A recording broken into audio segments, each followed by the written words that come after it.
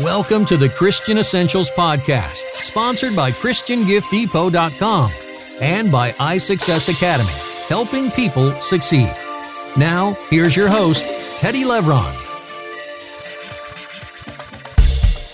Welcome back to the podcast. Hope everything's been going well for you. Glad you're here. I'm really excited about the topic that we're getting ready to start this week. We've been taking a look at the things that Jesus taught while he was here on earth, and we're going to embark on a journey to learn about the things that he taught about everything, pretty much, including things he taught about heaven and hell, money, relationships, God's character, the Holy Spirit. But before we learn about all of those other things he taught about marriage and relationships and all of those kinds of things, I want us to take a look and understand who Jesus is and who he declared himself to be. Jesus made some pretty astounding claims about who he was. In last week's podcast, we saw that he says that if you've seen him, you've seen the Father. So basically, he's saying that he is God. Some people thought he was crazy. Some people thought he was a great teacher. Some thought he was God, but what did he think and teach about himself? And can he back up his claims about himself? So let's see what we can learn from the scriptures about what he taught about himself. We'll start with Gospel of John, chapter 1, verse 1.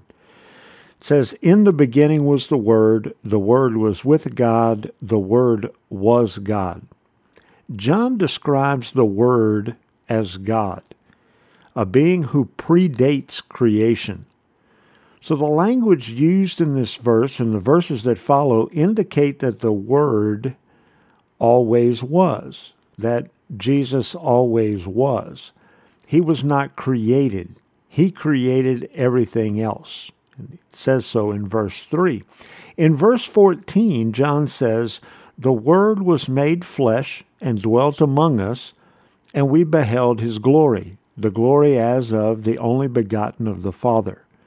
So here we begin to understand that John is talking about Jesus. The verses that follow bear it out. John's basically said Jesus, the Word, is God, pre-existent, not created, eternal.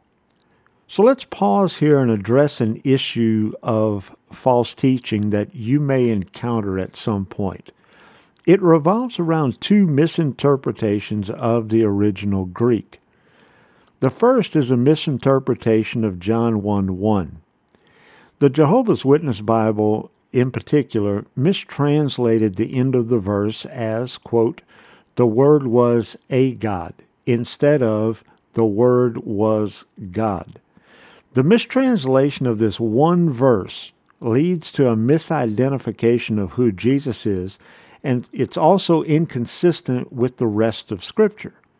Other false teachings hinge on a misinterpretation of the phrase, "only begotten Son," or John's phrase, "only begotten of the Father."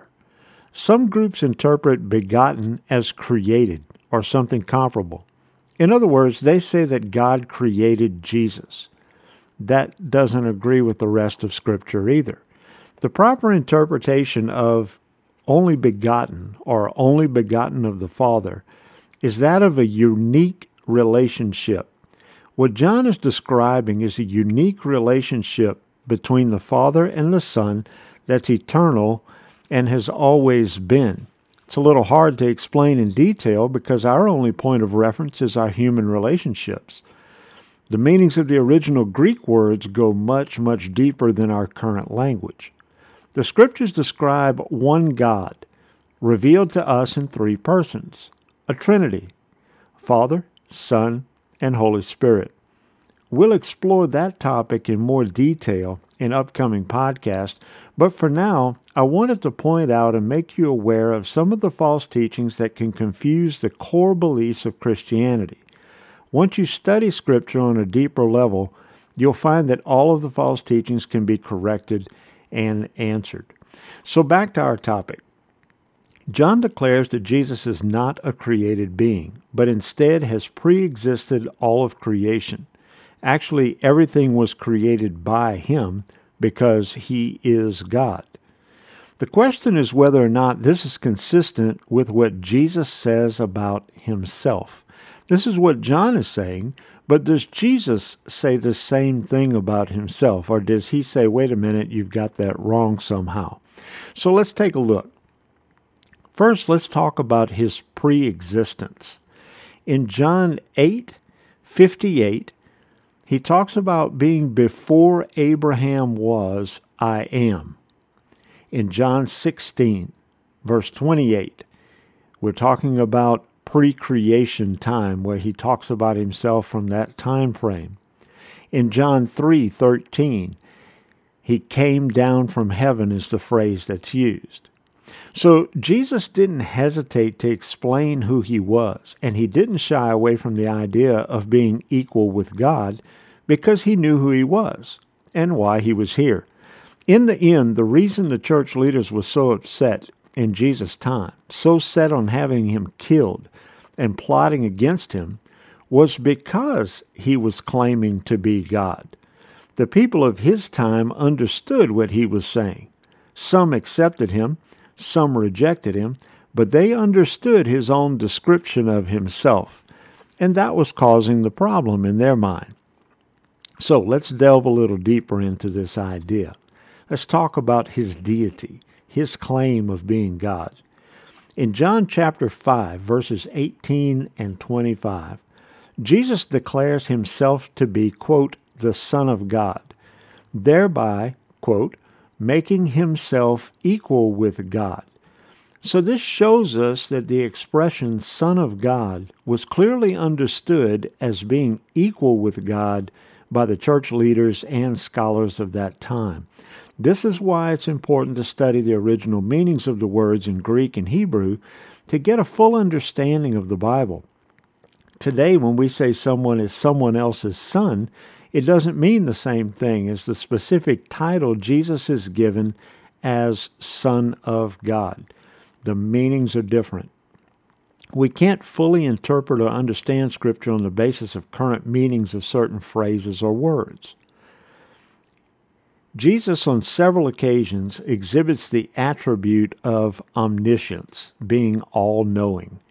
If you look into John chapter 1, verses 47 and 48, chapter 2, verses 24 and 25, he knows their thoughts and what's in their hearts. He indicates the attribute of omnipresence as well, which is being all places at all times. When he tells them, quote, wherever they are gathered in his name, he will be in their midst, and he will never leave them or forsake them. Matthew 28, verse 20. Through all of this, it's clear that Jesus has declared one equality with God the Father.